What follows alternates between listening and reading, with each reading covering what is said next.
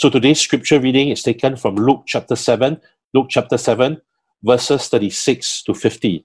Verses 36 to 50. I'll be reading it for us. I'll be reading from the English Standard Version. Luke chapter 7, verse 36. One of the Pharisees asked him, meaning Jesus, to eat with him. And he went into the Pharisee's house and took his place at the table. And behold, a woman of the city was a sinner. When she learned that he was reclining at table in the Pharisee's house, bought an alabaster flask of ointment, and standing behind him at his feet weeping, she began to wet his feet with her tears, and wiped them with the hair of her head, and kissed his feet, and anointed them with the ointment. Now when the Pharisees who invited him saw this, they said to himself, "If this man were a prophet, we have known who and what sort of woman this who is touching him, for she is a sinner." And Jesus answering said to him, "Simon, I have something to say to you." And he answered, "Say it, teacher." A certain money lender had two debtors. One owed 500 denarii and the other 50. When they could not pay, he cancelled the debt of both. Now which of them will love him more? Simon answered, "The one, I suppose, for whom he cancelled the larger debt." And he said to him, "You have judged rightly." Then turning towards the woman, he said to Simon, "Do you see this woman? I entered your house, and you gave me no water for my feet, but she has wet my feet with her tears and wiped them with her hair. You gave me no kiss, but from the time I came in, she has not ceased to kiss my feet. You did not anoint my head with oil, but she has anointed my feet with ointment. Therefore I tell you, her sins, which are many, are forgiven, for she has loved much. But he who has forgiven little loves little." And he said to her, "Your sins are forgiven." Then those who were at the table with him began to say among themselves, "Who is this who even forgives sin?" And he said to the woman, "Your faith has saved you. Go in peace." This is God's word. May God bless the reading of his word. Thank you, Ollie, for reading God's word for us. As we come to hear the word of God, let's prepare our hearts by praying and asking him to help us. Let's pray together. Gracious Father, we give you thanks indeed that you are a God who speaks. And Lord, as we come to your word, we pray that you would quiet our hearts, give us ears to hear, and Father, make our hearts soft to your truth. And Father, we pray that your Spirit would fill us, that we would be not just hearers but also doers of your word. We pray that you would grant us grace to love as you have first loved us. So Father, bless your word. We pray this in Jesus' name. Amen. We have almost another month to go of circuit breaker measures. How is everyone holding up? What is God teaching us during this season? One thing I've learned during this period is how difficult it can be to love others. With my wife and I working from home and my two boys doing home-based learning, we've had to adjust to new routines, new ways of doing things in our home. We've had to learn how to share the space in our flat, which admittedly it's not always easy to do so. The other day I asked one of my sons if he liked our home since we're spending so much time in it, and he replied, "Yes, but I wish it were larger." Last month I read a Straits Times article with this headline: "Rise in domestic abuse cases as families forced to stay home." Social workers have reported more cases of conflict in marriages and families. Some expect divorce rates to rise after this pandemic is over. I think one of the sad ironies of this period is that this time together has actually caused some to move even further apart. Tough times reveals what's in our hearts, exposing our inner struggles, our anxieties, and our fears. Tough times reveal what we trust in and hope for. For those of us who have been shaken by a loss of comfort, the good news is that one particular fast food restaurant may be reopening soon. Tough times also reveal the quality of our love. And as we stayed home, how have we struggled with impatience, with frustration, anger, and selfishness? I know my love for others has been weighed in the balance and often found wanting. So how do we love well? Do we simply grit our teeth, will ourselves to be more loving? Since the circuit breaker measures started, my two sons haven't seen their grandmothers. So I encourage Zach and Ian to call them regularly. And I'm thankful they love their grandmothers and they enjoy talking with them. But suppose they don't want to, but they grudgingly do so because I threaten them with a ban on using the iPad. Now they may do what I ask, but have they truly shown love? Genuine love goes deeper than mere external actions. Genuine love is more than merely fulfilling an obligation or duty. We understand that love must come from our hearts. A good tree bears good fruit. So to love well, we need to get to the root that nourishes love. Otherwise, as Ollie mentioned in a sermon some weeks back, we're just fruit stapling. It's not real love. So far in Luke's Gospel, we've seen how Jesus is the King who has the power to heal and raise the dead. And he teaches us how to live as citizens of God's kingdom.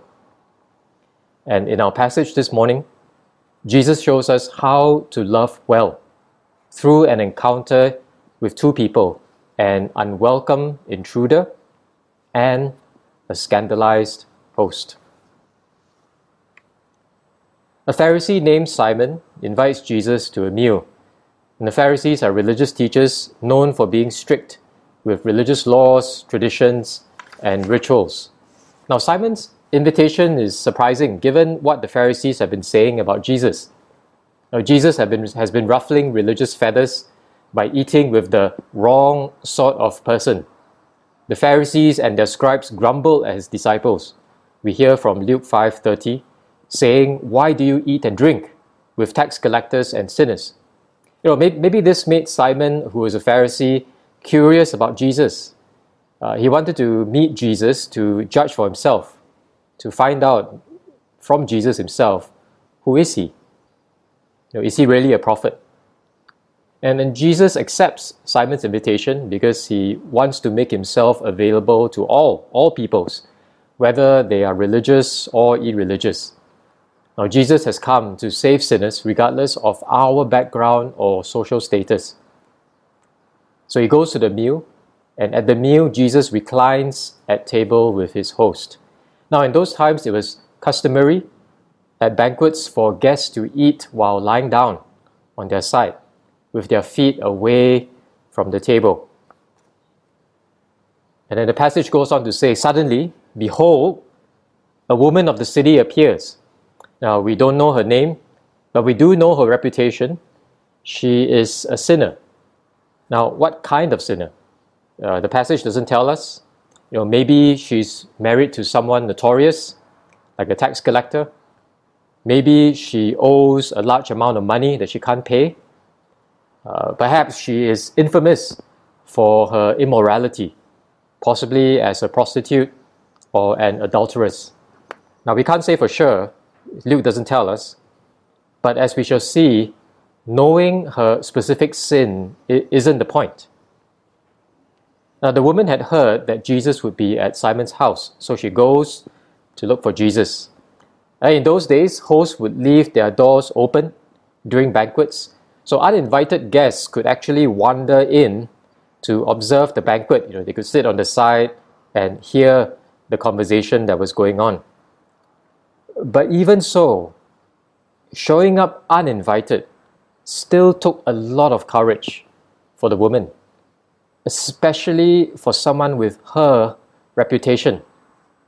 So the woman took a huge risk by going to Simon's house. The Pharisees were known for shunning people like her. Now imagine the humiliation, imagine the rejection that she would face showing up at Simon's house. But the woman really wants to see Jesus, and nothing will keep her from drawing near to him. Friends, don't let our fear, our anxiety, or our shame keep us from Jesus. Luke tells us in this passage, through the example of the woman, that we can draw near to him, and we can draw near to him especially during this time when many of us are fearful, many of us are worried and anxious, and as Pastor Ian preached last week, many of us have doubts and questions. Bring them to Jesus. Ask him, seek him. He invites us to draw near to him. But at the banquet, the woman is clearly out of place. She stands at Jesus' feet. The word in our text says weeping, but the word literally means wailing, sobbing very, very loudly.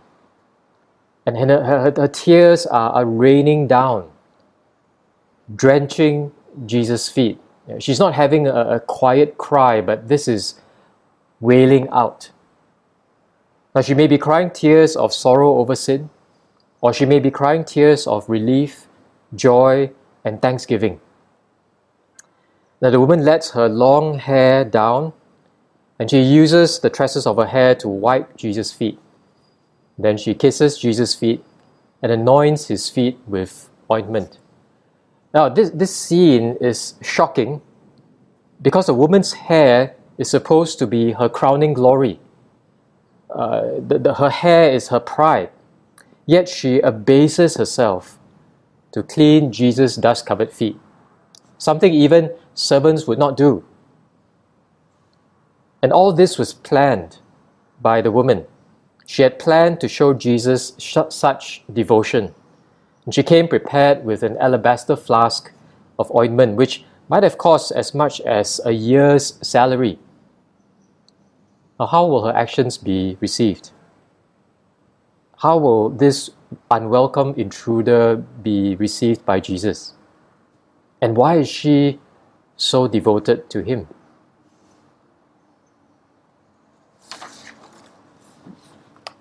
Now, Jesus doesn't shoo the woman away. He quietly receives her outpouring of affection. But you can imagine this makes the host and the other guests really, really awkward.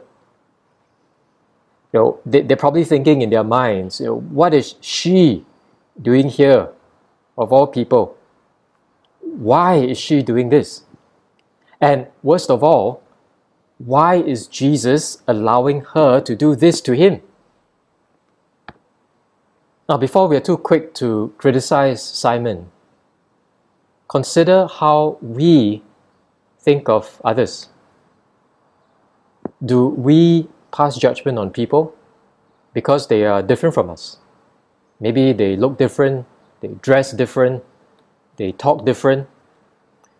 Maybe people come from a different nationality, they have a different culture, they speak a different language, they have a different socio-economic background or status. Do we pass judgment on people who are not like us? Do we pass judgment on those who live in dormitories and who take on jobs that we don't want to do? Do we pass judgment on those who have difficult family backgrounds or who have messy lives and obvious sin struggles? Simon judges Jesus in his mind. And Simon is thinking, if this man were a prophet, implying that Jesus is not a prophet, he would have known who and what sort of woman this is who is touching him, for she is a sinner. Now, Simon reasons that Jesus can't be a prophet because a true prophet will not allow a sinner to get so close to him. And Simon is scandalized because he sees himself as better than the woman, perhaps even better than Jesus. And he thinks, I'm a moral, religious man, not like this sinful woman. Her kind doesn't belong in my house. Now consider this. What's the problem here? What's the problem here? Simon sees the woman's sin, but he doesn't see his own. But the truth of the matter is this: Simon's sin, though less obvious and perhaps more socially respectable, his sin is no less serious in God's sight than the woman's sin. Simon, however, has been blinded by his pride and self-righteousness, and this makes him unloving, judgmental, critical, and insensitive towards those who don't measure up to him. Friends, we cannot love well if we are proud and self-righteous. If we make much of ourselves, then we will not move towards others in humble love. Instead, if we make much of ourselves, we'll adopt an attitude of entitlement that expects others to serve us first. Now, this us and them attitude leads to self-centeredness, disunity, discrimination, and prejudice. Sadly, as the number of COVID-19 infections has risen among our foreign workers, some have blamed them for being quote-unquote unhygienic and for worsening the outbreak. But friends, the fact is that the virus doesn't discriminate between people. Sin, likewise, is no respecter of persons. And sin, friends, is a far worse pandemic. So do we have an us and them attitude? Do we think we are better than others because we are good Christians? One Christian writer said it well: being religious can be a great cover for sin lurking in the depths of one's being.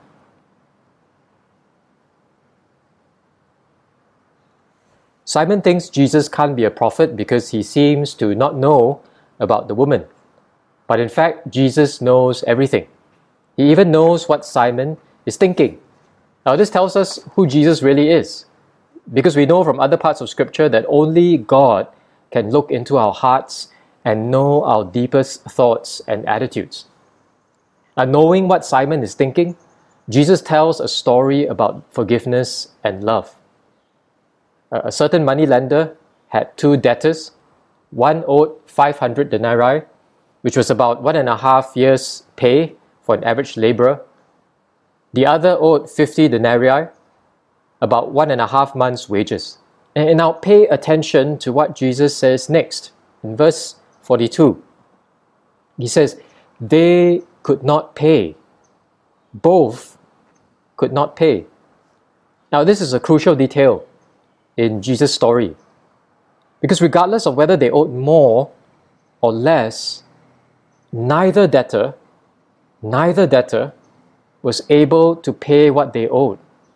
Now this is why we don't have to know the woman's specific sins to make sense of this story, because some sins seem more because they are obvious, conspicuous, and blatant, like murder, adultery, and stealing. Some sins seem less because they are hidden, subtle, and insidious, like pride, anger, resentment, bitterness, jealousy, lust, greed, covetousness, envy. But they're all sin. Now, some sin openly, while others hide their sin under the guise of religion and morality. But the bottom line is this: none of us is able to pay to God the price for our sins. God made us for His praise, but every one of us, we have all turned away from Him. So there is no us and them, there is only we. We are all sinners. We all face God's righteous judgment against us. Now then, the moneylender does something totally unexpected. He cancels both debts. So whether we think our sins are big or small, we all need God's grace and forgiveness. Now Jesus then proceeds to ask the question, now which of them will love the moneylender more? Simon knows the answer, but he's resisting the point of the story. So he says rather reluctantly, I suppose the one for whom he cancelled the larger debt. And Jesus says to Simon, that's correct. So Simon gets the point of the story. And the point of the story is a simple one. The one who is forgiven much will love much. The simple principle. And compared to Simon, the woman loved Jesus so much more. And Jesus says to Simon, do you see this woman? I entered your house. You gave me no water for my feet, but she has wet my feet with her tears and wiped them with her hair. Simon, you gave me no kiss, but from the time I came in, she has not ceased to kiss my feet. Simon, you did not anoint my head with oil, but she, this supposedly sinful woman, has anointed my feet with ointment. He who is forgiven little loves little. Now Simon lacks love because he doesn't think he needs forgiveness. But when we come before a perfectly holy and righteous God, can any one of us honestly say that we need only a little forgiveness? So how do we love well? It is by getting the connection between forgiveness and love. When we realize the weight of our own sin, and when we experience God's free forgiveness, we will respond with deep affection for God and others. Consider this, that Jesus died on the cross to bear the punishment that we deserve in order to win for us the forgiveness that we so badly need but we could never earn ourselves. Consider what it cost the very Son of God to lay down His life for us and for our salvation. We will love much because we have been forgiven much. Our love flows from a heart changed by God's grace. That is the root that nourishes the fruit of love. Now, these are tough times for many of us. Suppose I need financial help, so I ask my boss for more pay. Now, he agrees, but only if I work longer hours. So, having no choice, I work longer hours. I work more, but I won't love more because I think I deserved what I've earned. Why should I love my boss more? Because he's only given me what I've earned. But what if my boss graciously, unconditionally gives me more pay, simply out of the kindness of his heart? I will love him for that because I know I didn't do anything to deserve such kindness from him. Well, God doesn't forgive us because we've cleaned ourselves up, because we've been religious or we've been so-called good Christians. But rather, God forgives us when we confess our sin and brokenness and when we cry out to Him for mercy. Jesus came not to call the righteous or those who think that they are righteous, but sinners. He came to seek and to save the lost. And Jesus helps those who cannot help themselves. As it says in Titus 3, when the goodness and loving kindness of God our Savior appeared, He saved us, not because of works done by us in righteousness, but according to His own mercy. Friends, what is the condition of our hearts before God this morning? Maybe some of us have a wrong view of God. Perhaps some of us see Him more as a demanding boss than as a gracious, loving Heavenly Father. Have we grown cold towards God because we are relying more on our works than on God's grace? Has the Christian life for some of us become more a performance treadmill where we're trying to keep up and to measure up, thinking that it all depends on us?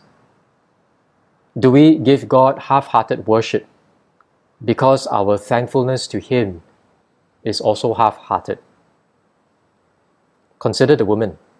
She loved lavishly because she was so grateful to Jesus. Now here's the irony of this story.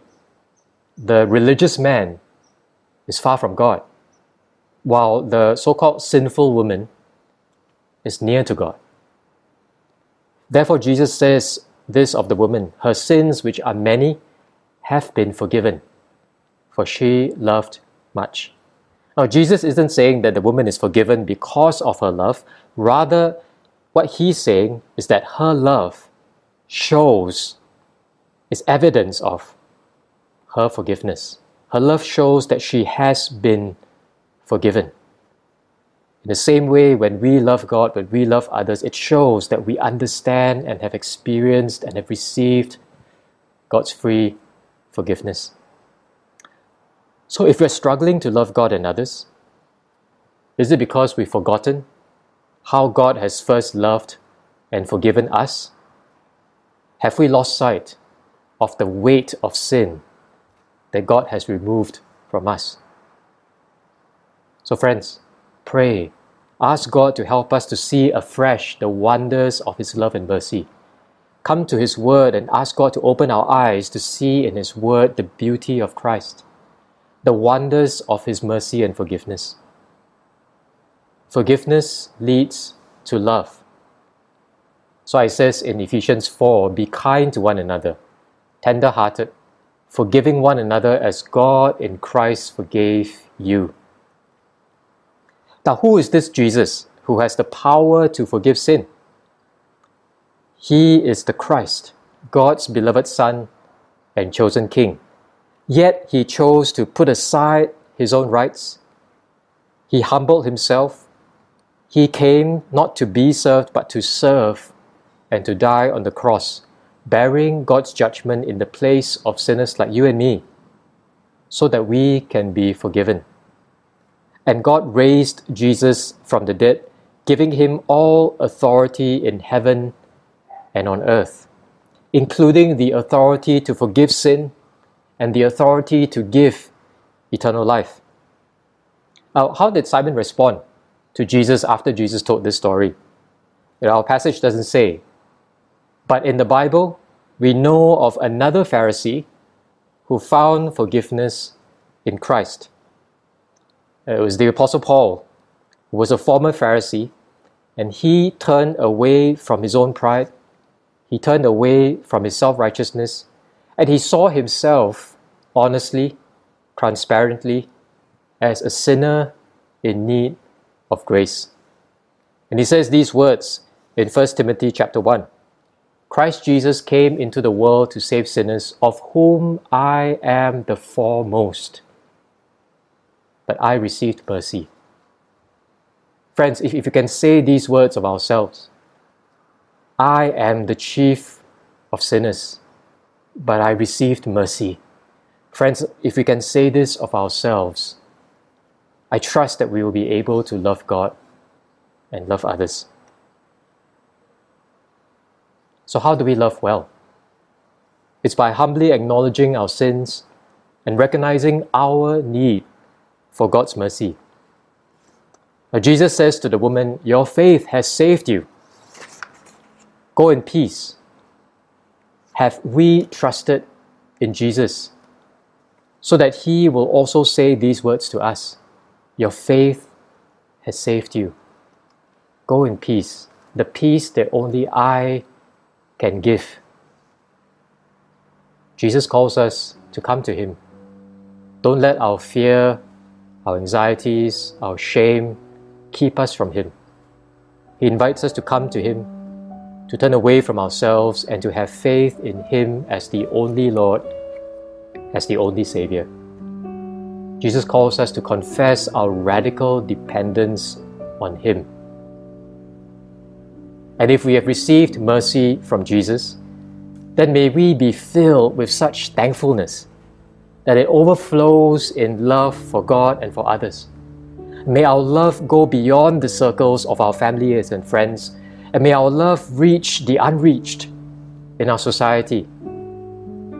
And may God help us to love much, because we have been forgiven much. I want to leave us with these two stanzas from a familiar hymn that reminds us of how we have a debt of love that we can never repay. And the only right response to Jesus is to give ourselves away to Him completely. Alas, and did my Saviour bleed, and did my Sovereign die? Would He devote that sacred head for such a worm as I? But drops of grief can ne'er repay the debt of love I owe. Here, Lord, I give myself away. 'Tis all that I can do. Let's pray together. Gracious Father, we thank you indeed that you are a gracious and merciful God. You abound in steadfast love and faithfulness. You are full of compassion and mercy. Father, we thank you for Jesus, who has come not to save the righteous, but to call sinners to Himself. And He invites us to come to Him now, to find in Him forgiveness and life. So Father, we pray that you would work in our hearts. We pray that you would humble us. We pray for spiritual sight. We pray for eyes to see ourselves as who we really are, as made in your image, and yet also fallen, as those who have turned away from you. Father, we need your grace. Help us to see that of ourselves. Help us to honestly confess that we are sinners and we deserve nothing from you, and yet you have lavished your grace and mercy upon us through your Son. So fill us, we pray, with a deep sense of gratitude. Fill us with a sense of your love and of the forgiveness that you have lavished upon us. Father, help us to respond to you with hearts that are made alive in Christ, with hearts that are filled with the love of Christ, so that we would love others around us, not just our families and friends, but that our love would go beyond and love the unreached, love the unloved, that we would love the marginalized and ostracized in our society. So Father, we pray that you would help us. Strengthen us, Lord. We ask this in Jesus' name. Amen. And friends, as we spend time reflecting on what we've heard from God's Word this morning, here are some reflection questions for us to think about. In what ways have I struggled to love others? Why? How has my pride and self-righteousness hindered my love for God and others? Do I understand myself to be a sinner who needs forgiveness in Christ? How does this truth shape how I love God and others? And think about this. How will I love much? Because I have been forgiven much. Now, in this season where many of us are at home most of the time, we might be more concerned with just keeping our family safe. But friends, this is an opportunity for us to think about how we can also love others. So as we know God's forgiveness, think about how God is calling us to move beyond ourselves and to also love lavishly, to love Him and to love others as we have the opportunity to do so. So I pray that these reflection questions will help us and guide us as we respond to God's Word together. Amen.